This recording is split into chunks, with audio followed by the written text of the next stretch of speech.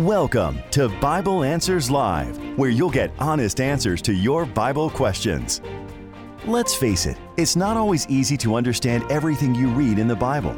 With 66 books and more than 700,000 words, the Bible can generate a lot of questions. If you'd like answers to your Bible questions, you've come to the right place. Now, here's your host, Pastor Jean Ross, Vice President of Evangelism for Amazing Facts.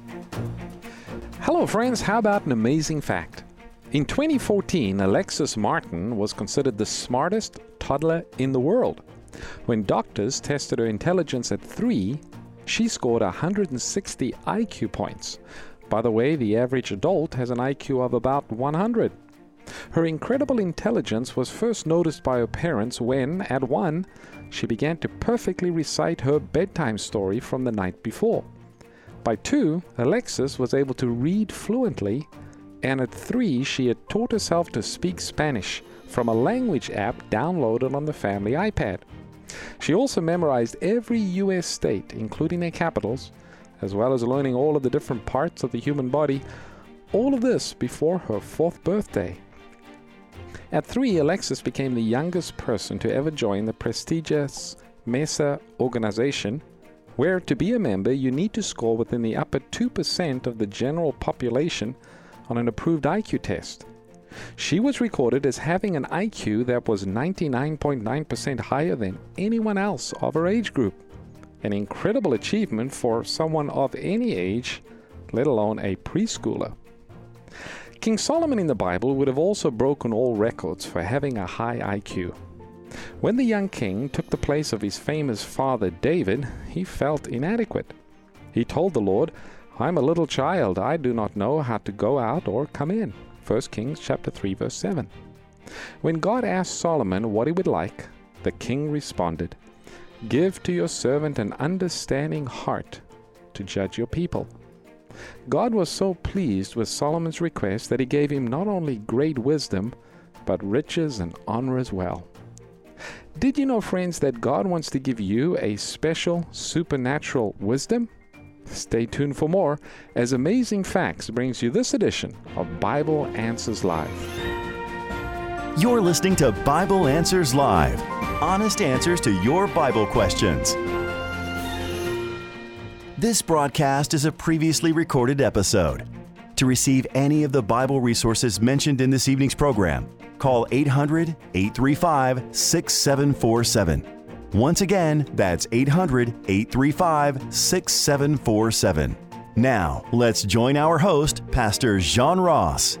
Hello friends, welcome to Bible Answers Live. Pastor Doug is out of town this evening, but this is a live program and we're ready to take your Bible questions. If you have a Bible-related question, the number to call here to the studio is 800-463-7297. That's 800-GOD-SAYS 463-7297. I'd also like to greet our friends who are joining us on Facebook across the country and around the world. You can also call in with your Bible question. You'd want to call the same number, 800-463-7297. Well, before we get to the questions this evening, it's always a good idea to start our program with prayer. So let's do that right now.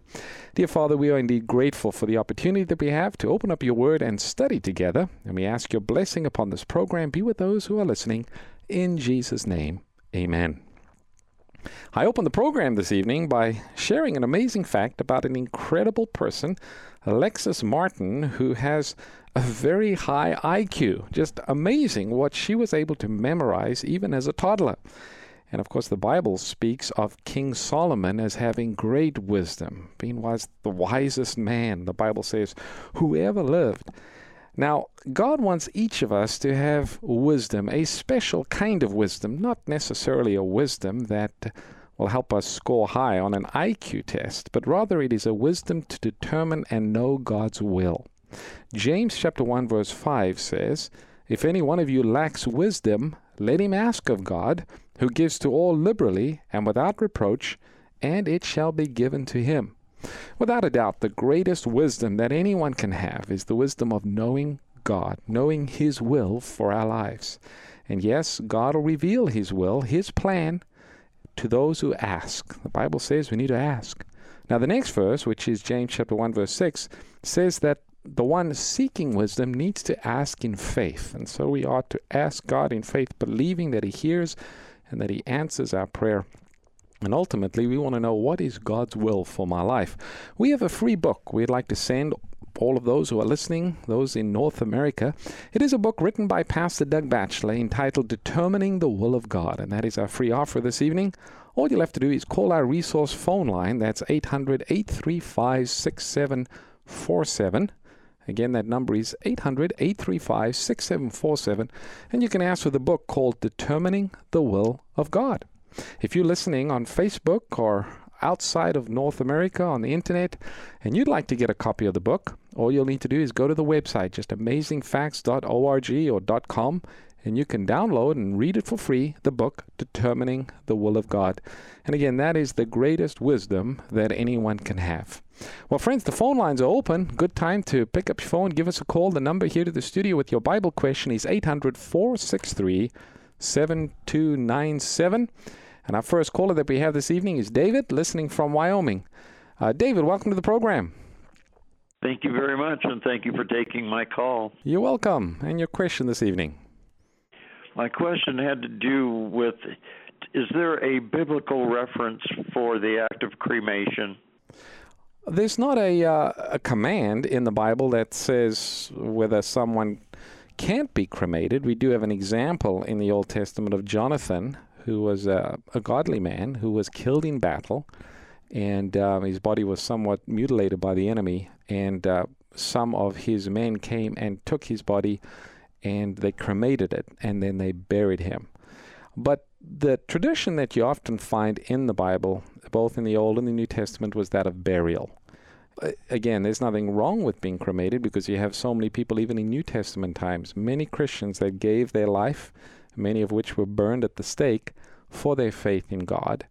And in the resurrection, God is going to resurrect them. So He's not, He doesn't need any leftovers from this body to recreate. The Bible says these mortals must put on immortality. So typically the tradition of the Bible was that of burial. The reason being is the Christian believed in the resurrection at the second coming of Christ, and as a demonstration of their faith, they would often bury their dead, believing that when Christ comes again, they will be resurrected. But the Bible doesn't say that you can't be cremated, nor does it say that you have to be buried in order to be resurrected when Jesus comes. Does that help? Okay, I appreciate that. All right, thanks for calling, David. We appreciate your call. Our next caller that we have is, let's see, we have somebody who is calling from Pennsylvania. Maria, welcome to the program. Hi, thank you, Pastor Ross. Hi, and your question this evening? My question is in reference to Revelation chapter 1, verse 7, where it states that Christ is coming in the clouds and every eye shall see him, including those that pierced him. And yes, I'm a little confused, because the ones that pierced him are the wicked dead. And so according to what I've read, the wicked dead are going to be resurrected in the second resurrection. So how is it that they're going to see him when he comes? And the first resurrection is going to be when the dead in Christ are going to be resurrected, and the ones that are alive in Christ are going to be raised up to meet him in the clouds. Right. And I had questioned someone about that, and they said, well, there's going to be a special resurrection for them. And I'm thinking, well, then that means there's 3 resurrections, and those are going to suffer 3 deaths, and that would mean that Jesus is not merciful, because he's resurrecting them and then they resurrected to die, destroying them again. Right. Well, let me share a little bit about that from the Bible, hopefully to help. You're right. Revelation 1:7, for those who are listening, it says, behold, he comes to the clouds. It's clearly talking about the second coming. Every eye will see him when he comes again. Then it says, and those who pierced him, and all the tribes of the earth shall mourn because of him. What about this group that pierced Jesus? This is referring to those leadership at the time of Christ's crucifixion, the Jewish leadership, the Sanhedrin, the high priest, as well as some of the leading Roman, probably Pilate could be amongst that group, or the soldiers that played a leading role in the crucifixion of Jesus. They are, according to this verse, resurrected to see Jesus come the second time. Now, that doesn't mean they're saved. but they are resurrected. Why are they resurrected? Well, we have a clue in Matthew chapter 26, verse 64. It's an important verse, Matthew 26:64. This is where Jesus is standing, and he is being accused by the high priest, and he's standing in front of the Sanhedrin, and all kinds of accusations will be made against Christ, and they couldn't really find witnesses to agree. Jesus didn't say anything. He just stood quietly, and finally the high priest said to Jesus, I adjure thee by the Most High, tell us, are you the Christ? And then Jesus could remain silent no longer, and he responded. And this is what he said, Matthew chapter 26, verse 64. Jesus said to him, it is as you said. Nevertheless, I say to you, hereafter you shall see the Son of Man sitting at the right hand of power, coming in the clouds of heaven. So the high priest who was accusing Jesus, and Jesus didn't respond, finally when the high priest said, I adjure thee by the Most High, are you the Christ? Jesus could remain silent no longer. He said, if you want proof, you will see me coming in the clouds of glory. So there are those who are resurrected, just a small group, resurrected when Jesus comes, because they asked for proof. Jesus will give them proof. Now, they are destroyed along with the rest of the wicked with the brightness of Christ coming. And then there is the final judgment that takes place at the end of the 1,000 years. So in that sense, they do die 3 times. They died once, and then they are resurrected at the second coming. They die again by the brightness of his coming. And then the third death, which occurs at the end of the 1,000 years. But that's just a small group. The vast majority of the wicked, they die the second death at the end of the 1,000 years, after the great white throne judgment. Does that help? Okay. Write down the verse. It's Matthew chapter 26, verse 64. Okay. Okay. Thank you so much. You have a good night. All right. Thanks for calling. Our next caller that we have is Matthew. Matthew is listening in Sacramento. Matthew, welcome to the program. Hi, Matthew. You're on the air. Yes. You might want to turn your radio down in the background a little bit. I can hear an echo. Can you still hear it? I can hear you. Yep, you're good. And your question this evening? My question is where was the Holy Spirit in the Old Testament saints, and what was the difference in the way he worked in their life and the way he worked in the New Testament saints? Oh, okay, good question. Well, the Holy Spirit is throughout the Old Testament. Matter of fact, you read about the Holy Spirit in the very first chapter when it says, when God created the earth, darkness was on the form of the deep, and the Spirit of God moved upon the face of the waters. We find Elisha asking for a double portion of the Spirit that was upon Elijah, and he received the double portion of the Holy Spirit. We have an example of Saul, who was filled with the Holy Spirit, and he actually prophesied. So, the prophets, of course, in the Old Testament were filled with the Holy Spirit. You got great prophets like Isaiah and Jeremiah, and you got Daniel and others. They were without a doubt inspired. You have John the Baptist, and the Bible says that he would be filled with the Spirit of God from his birth. So, without a doubt, you do find the Holy Spirit in the Old Testament. You find it in the time of Christ, and then also in the New Testament. But there was to be a special outpouring of the Holy Spirit upon the apostles to aid them in their work of taking the gospel to the world. And that you read about in Acts, the book of Acts, where they were assembled together in one accord. They prayed. The Holy Spirit came upon them. They were filled with power. They were given supernatural abilities to speak languages that they hadn't learned. And then the gospel began to spread out from Jerusalem to Judea to Samaria and then to the uttermost parts of the world. So a special outpouring of the Holy Spirit. But the Holy Spirit has always been active in the hearts and the lives of believers right from the very beginning. Right. Okay, well, why did Jesus say that he had to leave in order for the Comforter or the Holy Spirit to come? There was a special outpouring of the Holy Spirit that God wanted to give, that Christ wanted the disciples to have. But in order for that special gift to come, Christ sacrificed. This, by the way, when Jesus made this promise, this is, of course, before he ascended to heaven. After the crucifixion and the resurrection, when Jesus ascended to heaven, he, as our high priest, stood before the Father, and it was through his priestly ministry that he requested a special outpouring of the Holy Spirit upon the disciples. So Jesus says the special outpouring could not come unless I return to my Father in heaven. Well, Jesus was to return as our high priest and represent our need and our request in a special sense after his crucifixion and resurrection. And of course, as a result of that outpouring of the Holy Spirit, the gospel went to the world.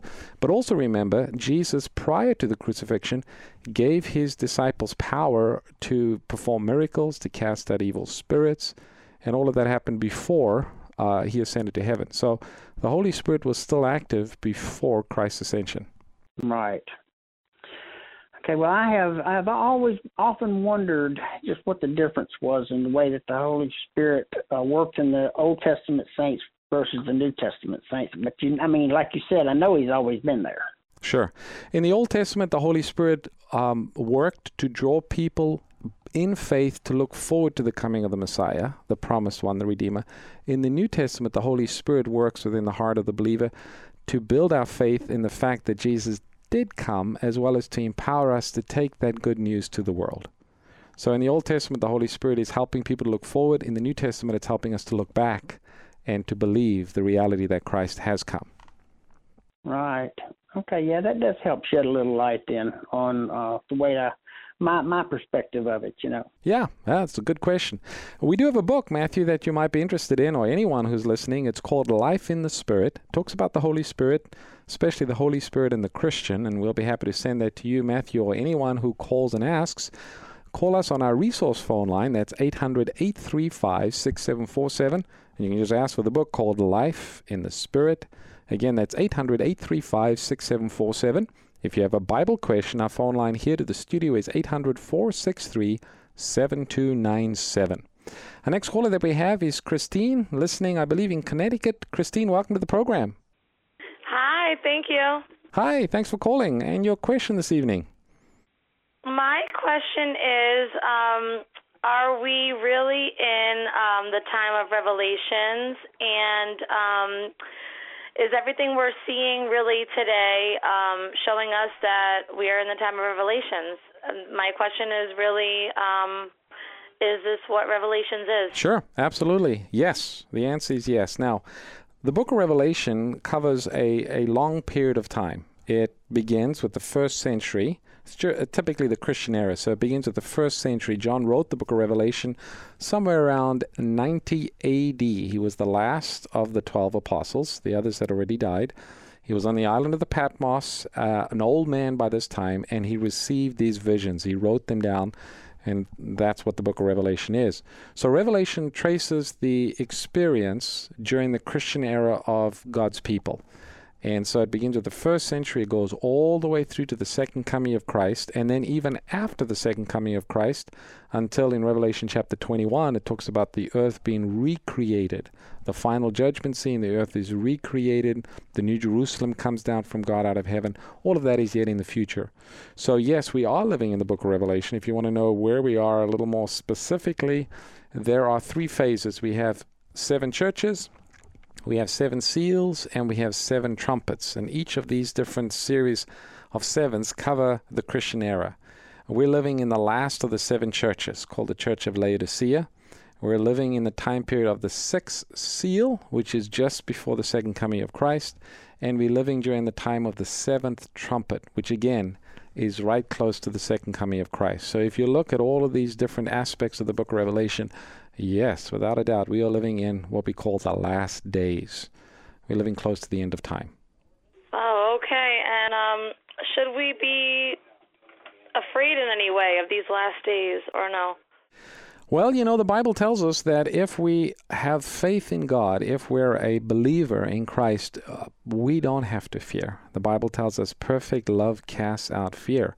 So there are things happening in our world that is alarming. We have fires, we have natural disasters, we have conflict between nations and people. And all of these are signs of the end. The Bible speaks of it, Revelation speaks of it. And yet when we see these things as believers, we need not despair. Rather, we should have faith in Jesus. He's promised to take care of us. As a believer, we have nothing to fear. He will see us through. The Bible tells us that God will protect us. He'll send his angels to watch over us. So as a believer, no, we need not fear. Rather, we should look up in faith, believing, wow, Jesus is coming soon. And there should be an urgency to share this good news with the world. Jesus is coming. Okay, thank you. All right, thanks for calling, Christine. We appreciate it. Next caller that we have is Jerry, listening in Kansas. Hi, Jerry. Welcome to Bible Answers Live. Thank you. Yes, and I've always heard that when Christ returns, we're going to meet him up in the clouds, and he won't touch the ground. And if you hear stories of he's down at the lake baptizing, or he's up doing miracles in the mountains, and you got to come see him, just beware that that's not Christ. And I've heard Doug Baxter saying tonight that his feet are going to touch Mount of Olives. Okay, when does that happen? Well, first of all, if you look at Matthew 24, Jesus gives signs of his second coming. One of the things he says in Matthew 24 is, do not be deceived. There will be many false Christs that'll come, and they will even perform miracles and do signs and wonders. Jesus said, if somebody says to you, look, Christ is in the desert, don't go out. Or if he's in a secret chamber, don't go there. When Jesus comes, according to Revelation 1:7, every eye will see him. It'll be a most glorious event. Christ comes in the clouds with all the angels. Now, when he comes the second time, according to John chapter 14, if you look from verse 1 through to verse 3, when Jesus comes the second time, the righteous will be caught up to meet Jesus in the air, and we will go with Jesus to heaven. In John 14:1-3, Jesus says, in my Father's house there are many mansions. I go to prepare a place for you. And when I go, I will come again and receive you unto myself. So when Jesus comes the second time, he comes to gather the righteous. He comes to gather the believers. He takes us back to heaven. We spend 1,000 years in heaven. In Revelation chapter 20 talks about this. Then at the end of the 1,000 years, the New Jerusalem comes down from God out of heaven. All the redeemed are in the city. Jesus is in the city. Then it is that he sets his foot upon the Mount of Olives. And you read about this in Zechariah. And the mountain opens up and forms a great valley, and the New Jerusalem comes to rest in the valley. All the wicked are then resurrected at the end of that 1,000 years for the great white throne judgment in Revelation 20. At the end of that judgment, the wicked mount their attack upon the New Jerusalem. Fire comes and devours them. Then God creates a new heavens and a new earth. So, for the second coming, Jesus does not touch the earth. The righteous are caught up to meet him in the air. But at the third coming, then it is that Jesus will set his foot upon the Mount of Olives. It'll open up and form a great valley, and the New Jerusalem will come to rest. Right. Okay. Yeah, that clears it up. I thought he said the second coming he was touching the Mount of Olives, and I got confused. But that clarifies it. Thank you very much. Yep, that's the third coming. Yep, we've got 3 comings of Jesus in the Bible. The first coming was as a baby. The second coming is as king in the clouds of glory. And the third coming, he comes as judge. And so we have the first, second, and third coming. We do have a study guide, Jerry, that you might be interested in, or anyone who's listening. It's called 1,000 Years of Peace. And you can actually call and ask for that. We'll be happy to send it to you or anyone wanting to learn more about this 1,000-year time period. The number to call is 800-835-6747, and you can ask for the study guide called 1,000 Years of Peace. Our next caller that we have is Chase, listening from Houston, Texas. Chase, welcome to the program. Thank you for having me. You're welcome. And your question this evening?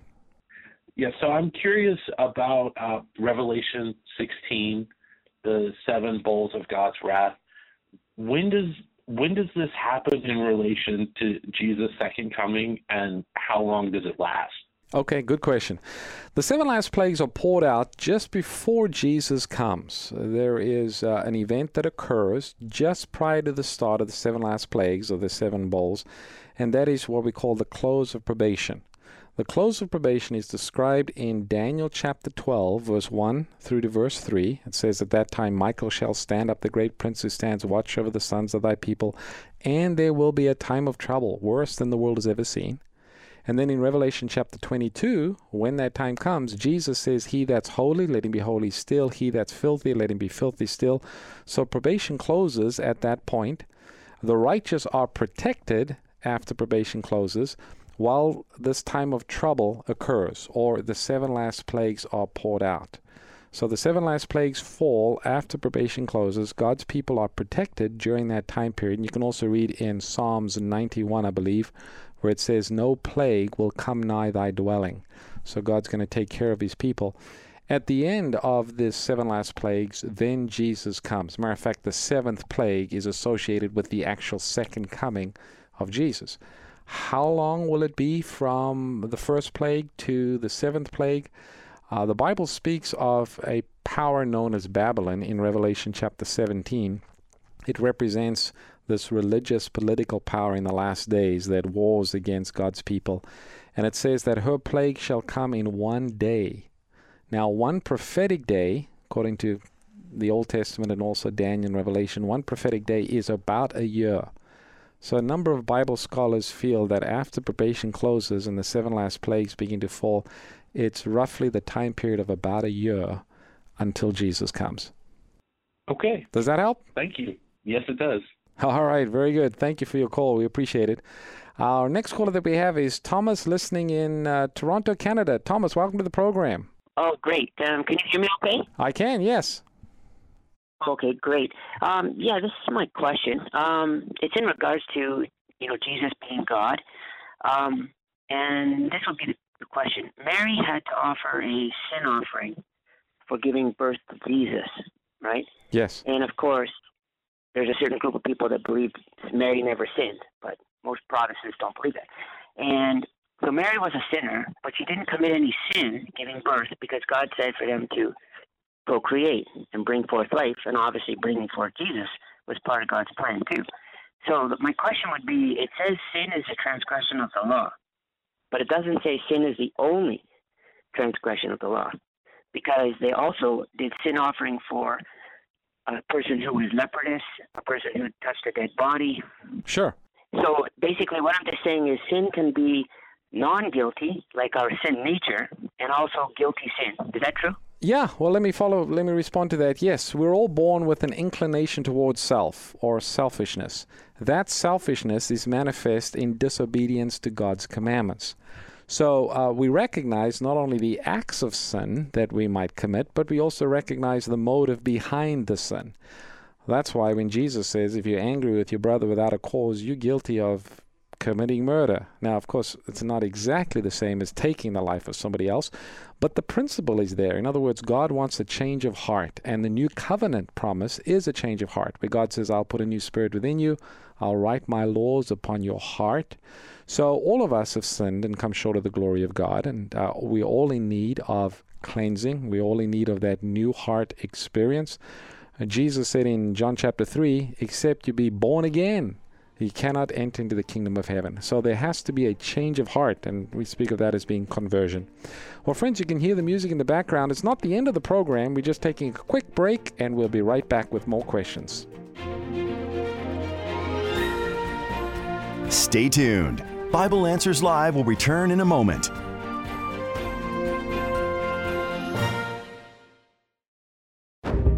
Find out what the critics are raving about. Top scholars and theologians from around the country come together to reveal the hidden history of the book of Revelation. With powerful reenactments and incredible visual effects, this 95-minute masterpiece brings to life the book of Revelation like never before. Revelation is no longer a mystery. Get your copy today. Visit iTunes or afbookstore.com. Journey back through time to the center of the universe. Discover how a perfect angel transformed into Satan, the arch-villain. The birth of evil, a rebellion in heaven, a mutiny that moved to earth. Behold the creation of a beautiful new planet and the first humans. Witness the temptation in Eden. Discover God's amazing plan to save His children. This is a story that involves every life on earth. Every life.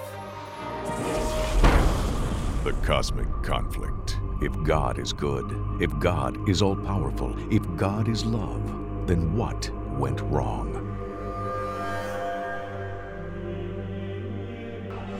Want to know God's plan for our world and solutions for your life's challenges?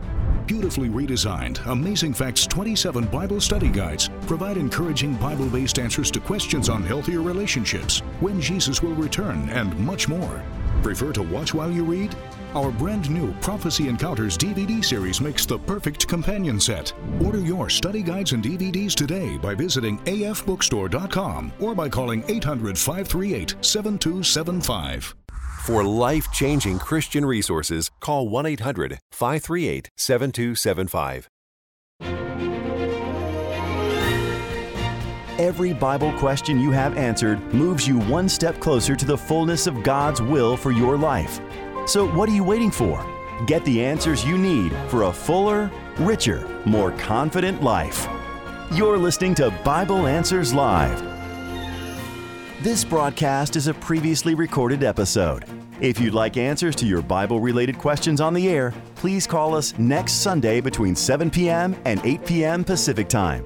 To receive any of the Bible resources mentioned in this evening's program, call 800-835-6747. Once again, that's 800-835-6747. Now, let's join Pastor Jean Ross for more Bible Answers Live.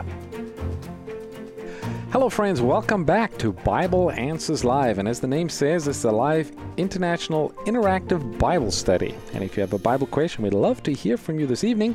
We do have, looks like, just a few phone lines still open, so this is a good time to pick up your phone and give us a call. If you don't get through right away, don't give up. Just stay on the line, and one of our operators will take your call.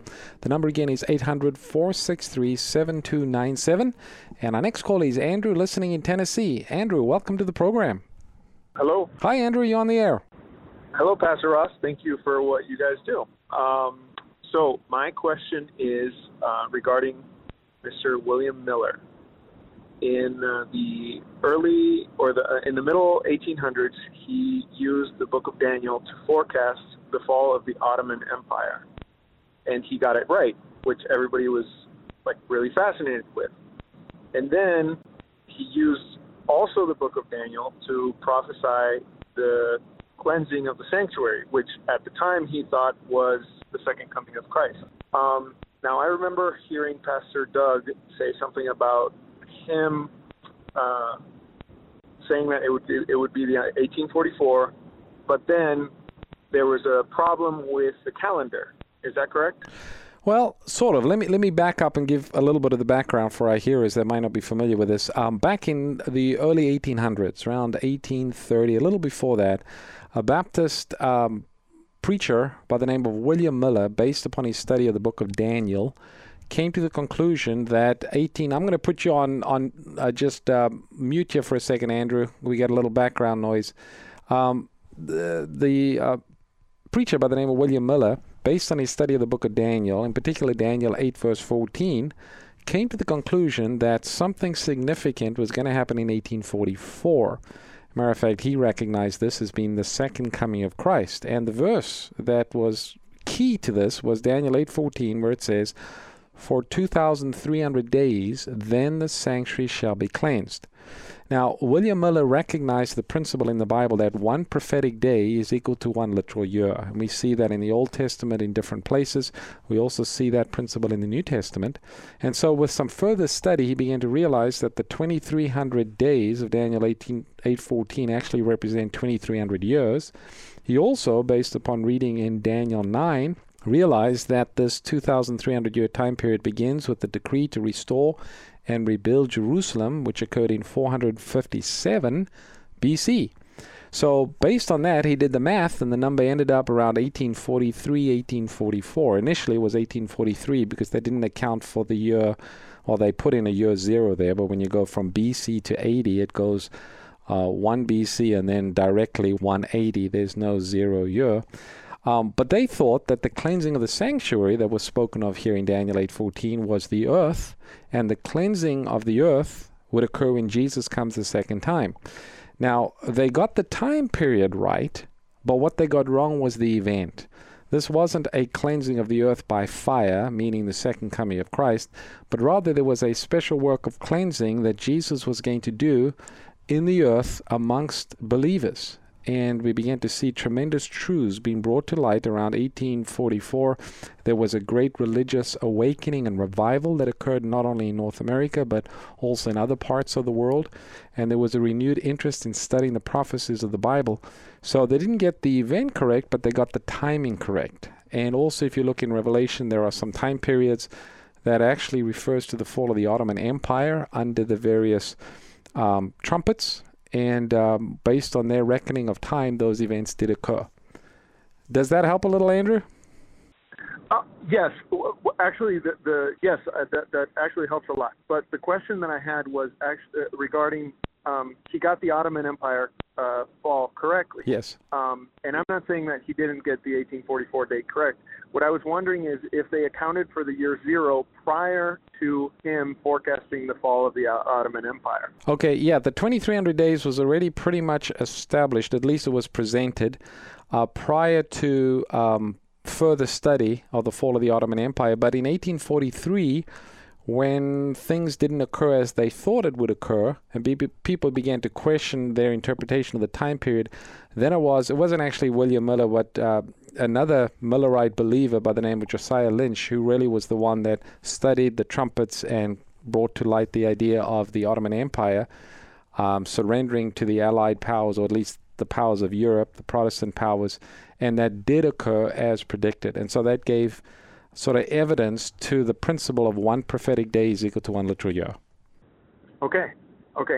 It was just about the year 0 or the Gregorian calendar. Yeah, no, it didn't affect anything related to the Gregorian calendar. The only thing is that the year 0, when you go from BC to AD, is not there. It just goes 1 BC to 1 AD.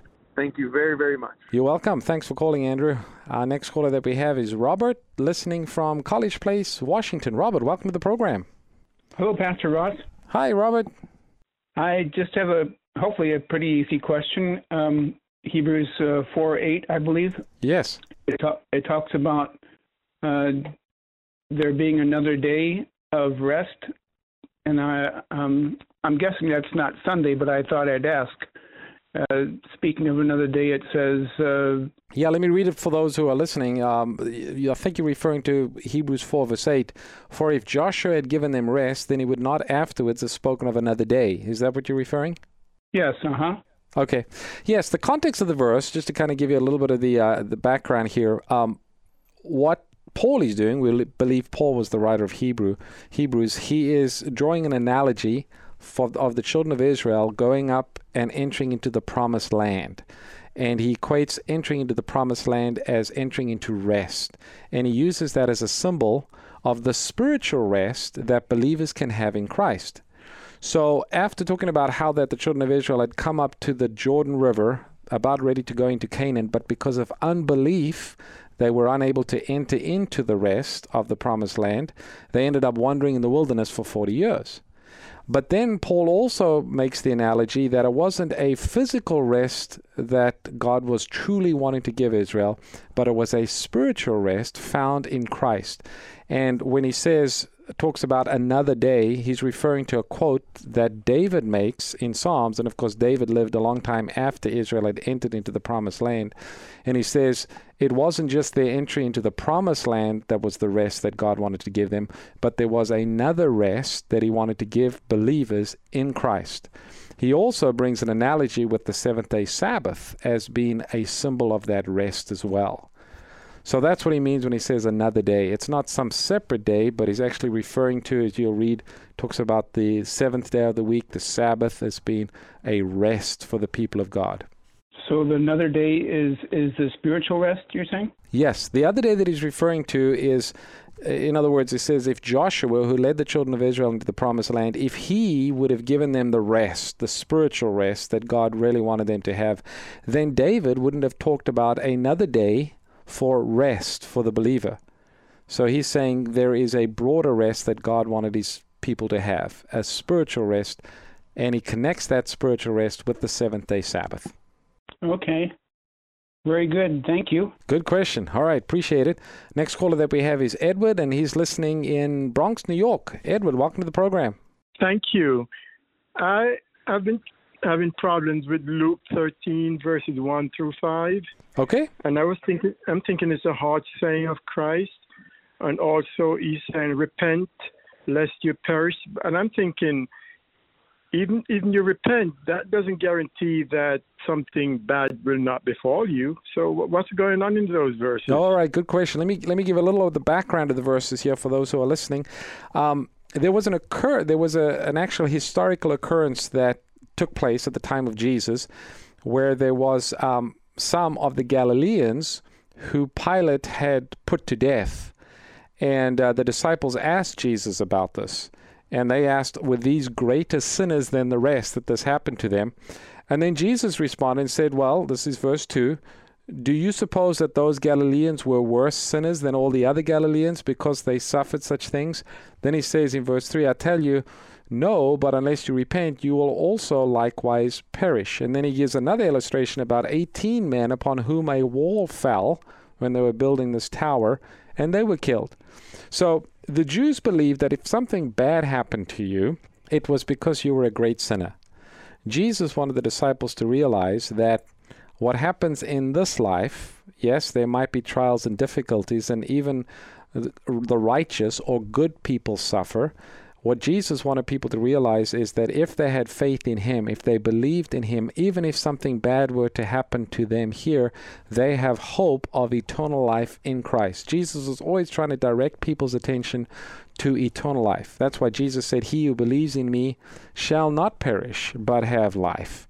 And people thought, well, what does he mean? I mean, obviously people are still dying. Well, Jesus was talking about eternal death. Often Jesus spoke of this physical death as being asleep. And then at the second coming, the dead are resurrected, the righteous dead are resurrected, and they are taken to heaven. So Jesus was helping the disciples to understand that just because something bad happened to a person, it doesn't mean that they're a great sinner. That's what they were taught by the religious leaders. I mean, you have examples in the Bible of righteous people that suffered. You have Job, the whole book. Here is a righteous man that suffers terribly. Jesus was saying, even if you do suffer, there is hope. You will have eternal life if you believe in Him. Does that help, Edward? That helps a great deal. Thank you so much. I have more clarity on those verses now. All right. Well, thanks for calling. We appreciate it. Our next caller that we have is Sandra, listening from New York. Sandra, welcome to the program. Yes, thank you so much. My question is, there are 7 plagues, and they're found in the book of Revelations, I believe. Yes. Chapter 16. And exactly what key words do I look out for to describe those 7 last plagues? All right. Are you wondering how you can find those plagues in the Bible? Yes, I turn to the book of Revelations. All right. Go to Revelation chapter 16 and it starts right in verse 1, but the first plague is in verse 2. And it talks about a terrible sore that comes upon the people that have the mark of the beast. The second plague is the sea turns to blood.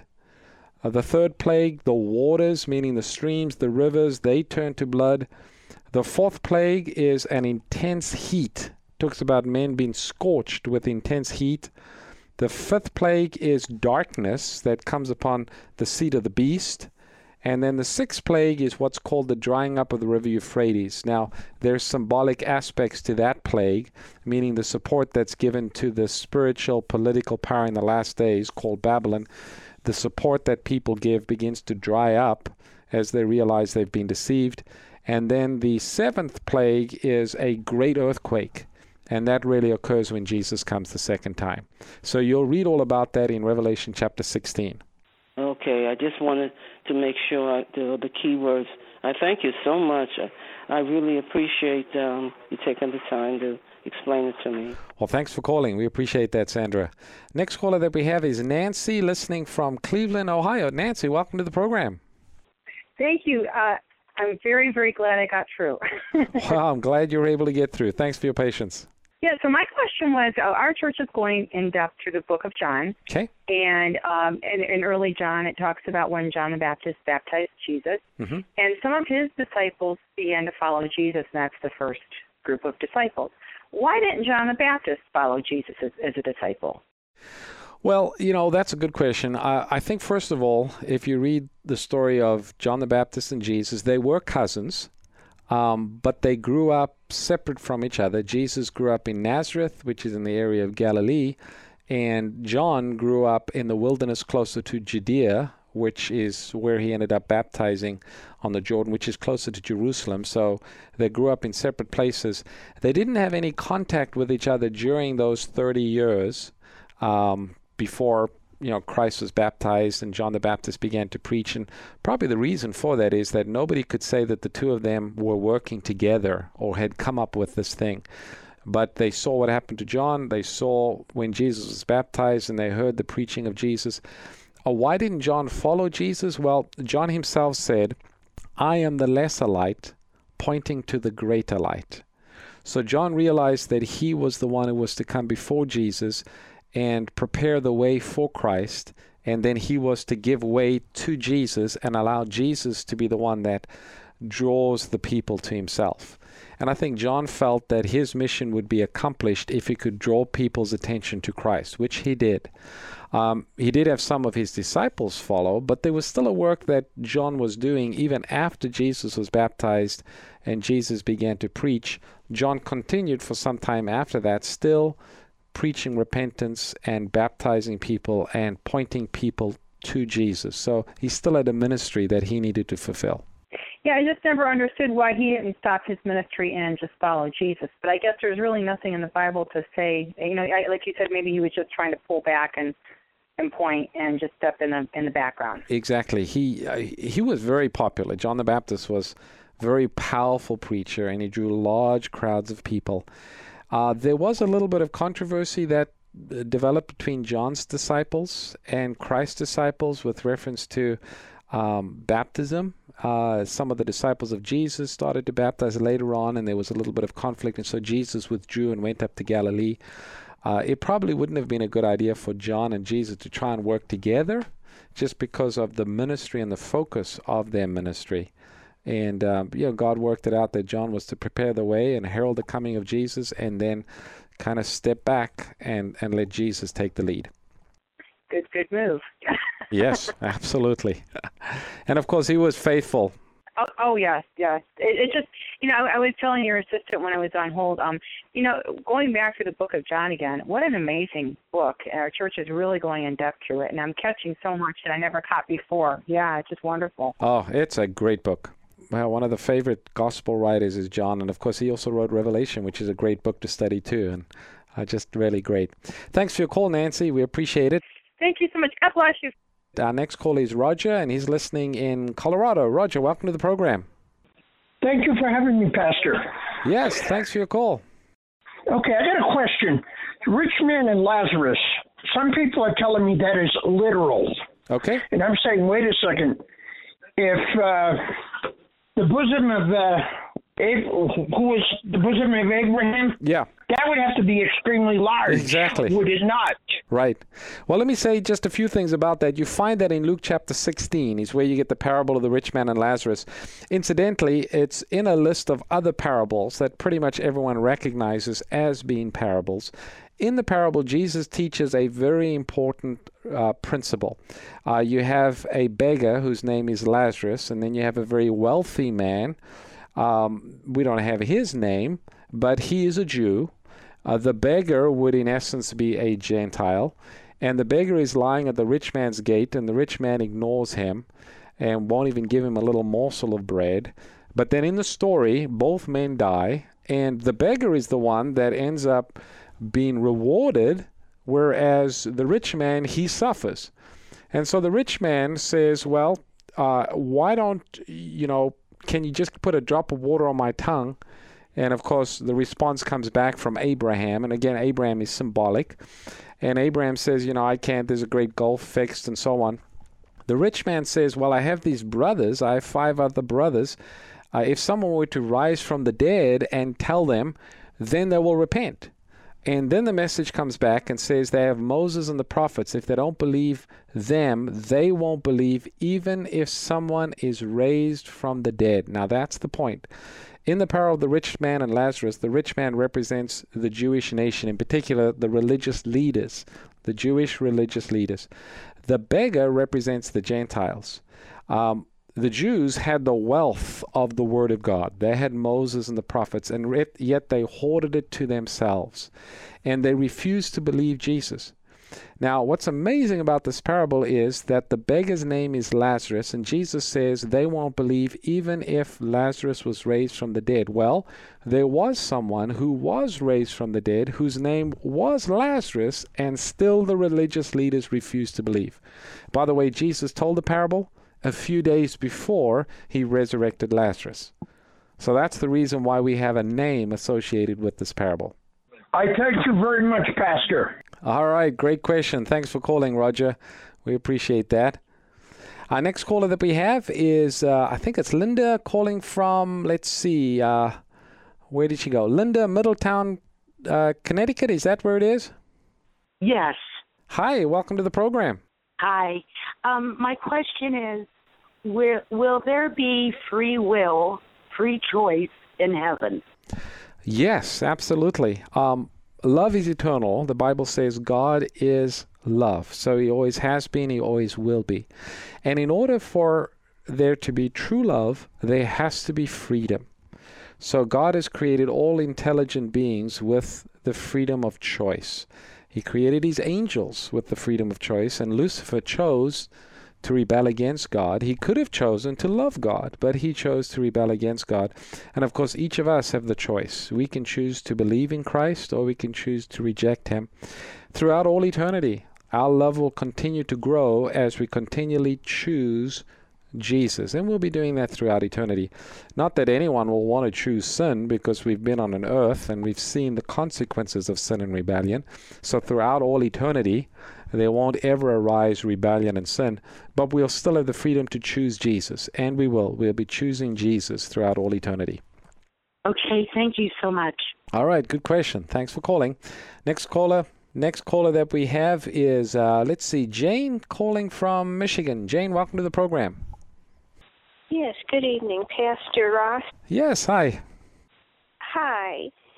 My question is that I have some friends of mine who claim that they believe that Mary asked Jesus to perform his first miracle at the wedding feast of Cana, turning the water into wine. They say that it was Mary's idea to tell Jesus to turn the water into wine. And my feeling and belief is that according to Scripture, it says that Jesus instructed the disciples to fill the jars with water, that it was his idea to turn water into wine. And my friends insist that it was Mary's idea. And they also claim that Mary had no sin. She was sinless. And I don't know that in the Bible it says that Mary was sinless. Yeah, well, let me address that. First of all, the last question first. No, Mary was not sinless. She needed a Savior. The Bible says all have sinned and come short of the glory of God. There's only one person that has lived a perfect life, and that is Jesus. Mary needed Jesus to save her. Now, with reference to the first miracle he performed about turning water into wine, you read about this in John chapter 1. There is this wedding in Cana of Galilee, and it appears from the context of the verse that Mary was at the wedding, and she seemed to have some role in helping to prepare. It was most likely a family member, an acquaintance of Mary and Jesus, because Jesus was invited to the wedding. Mary was probably helping with the food or helping in the preparations, and apparently they ran out of wine or grape juice. And this would have been a big embarrassment to the family if they would have run out, the marriage family, the ones getting married, if they would have run out of grape juice or wine at the wedding. And so according to verse 3, it says, Mary came to Jesus and said, they have no wine. Now, we don't know exactly what Mary had in mind when she told Jesus. She was probably hoping that Jesus would help somehow.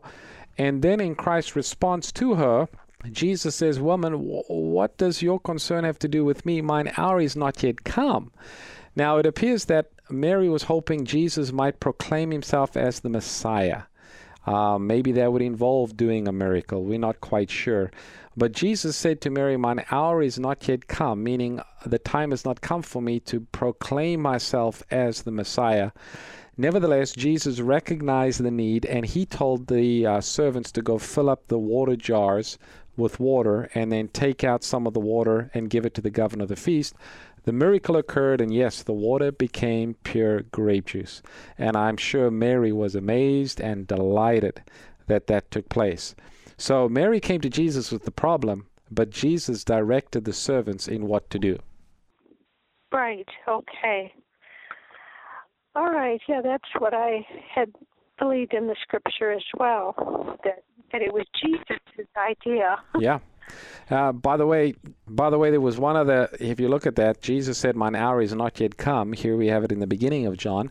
But it's not until the upper room where Jesus meets with his disciples. This is just before his betrayal and before the crucifixion. Then Jesus said to his disciples, "Mine hour is now come." So it's kind of interesting that Jesus looked at his hour as really being his betrayal, his crucifixion, and then, of course, his resurrection, his sacrifice that he was going to provide for those who believe in him. Jesus saw that as the great hour or the purpose of his coming.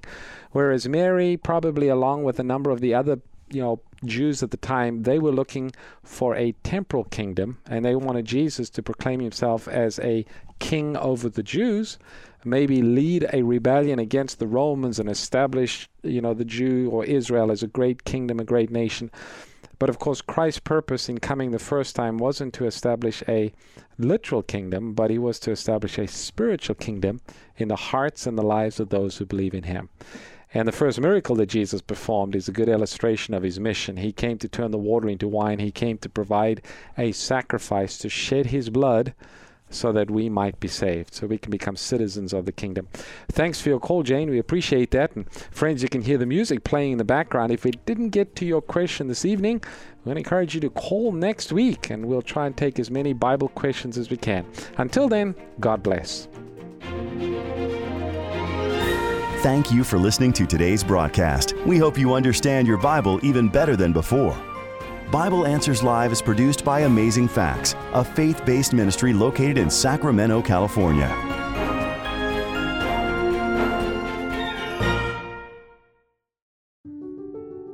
Hello friends, Pastor Doug Batchelor here with Amazing Facts.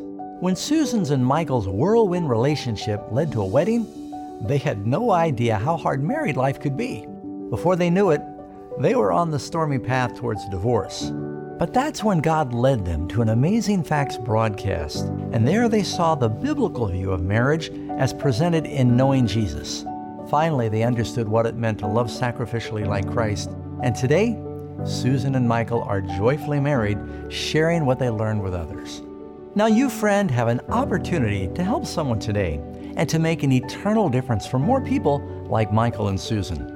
Your simple investment of faith in Amazing Facts will keep growing and reaching more people with God's life-changing Word. Would you prayerfully consider sending a gift today to help others know Christ and the wonderful truth that you've learned? And it's easy to make a donation. Just visit give.amazingfacts.org or send your gift to P.O. Box 1058, Roseville, California 95678. You can also give us a call at 877-506-1751. The number again, 877-506-1751. Thank you for tuning in to Bible Answers Live. And don't forget to share with others the amazing Bible facts you have learned here today. Written by the hand of God and spoken with His voice. Some words will never fade.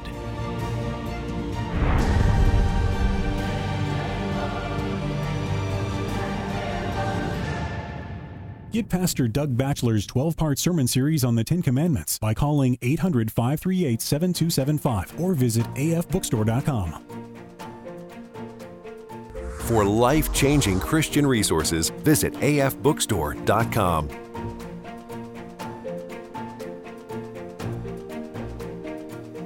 If you'd like to enhance your study of God's Word, visit our website at www.amazingfacts.org and sign up for our free Bible study course. And make sure to check out our online bookstore at afbookstore.com, which offers thousands of inspiring books, DVDs, and more to help you get the most out of God's Word. To take advantage of the offers you've heard on this broadcast, call us at 800-835-6747 or visit our website at amazingfacts.org. Did you enjoy this program? Make sure to tell your family and friends. Tune in next time for more Bible Answers Live. Honest and accurate answers to your Bible questions.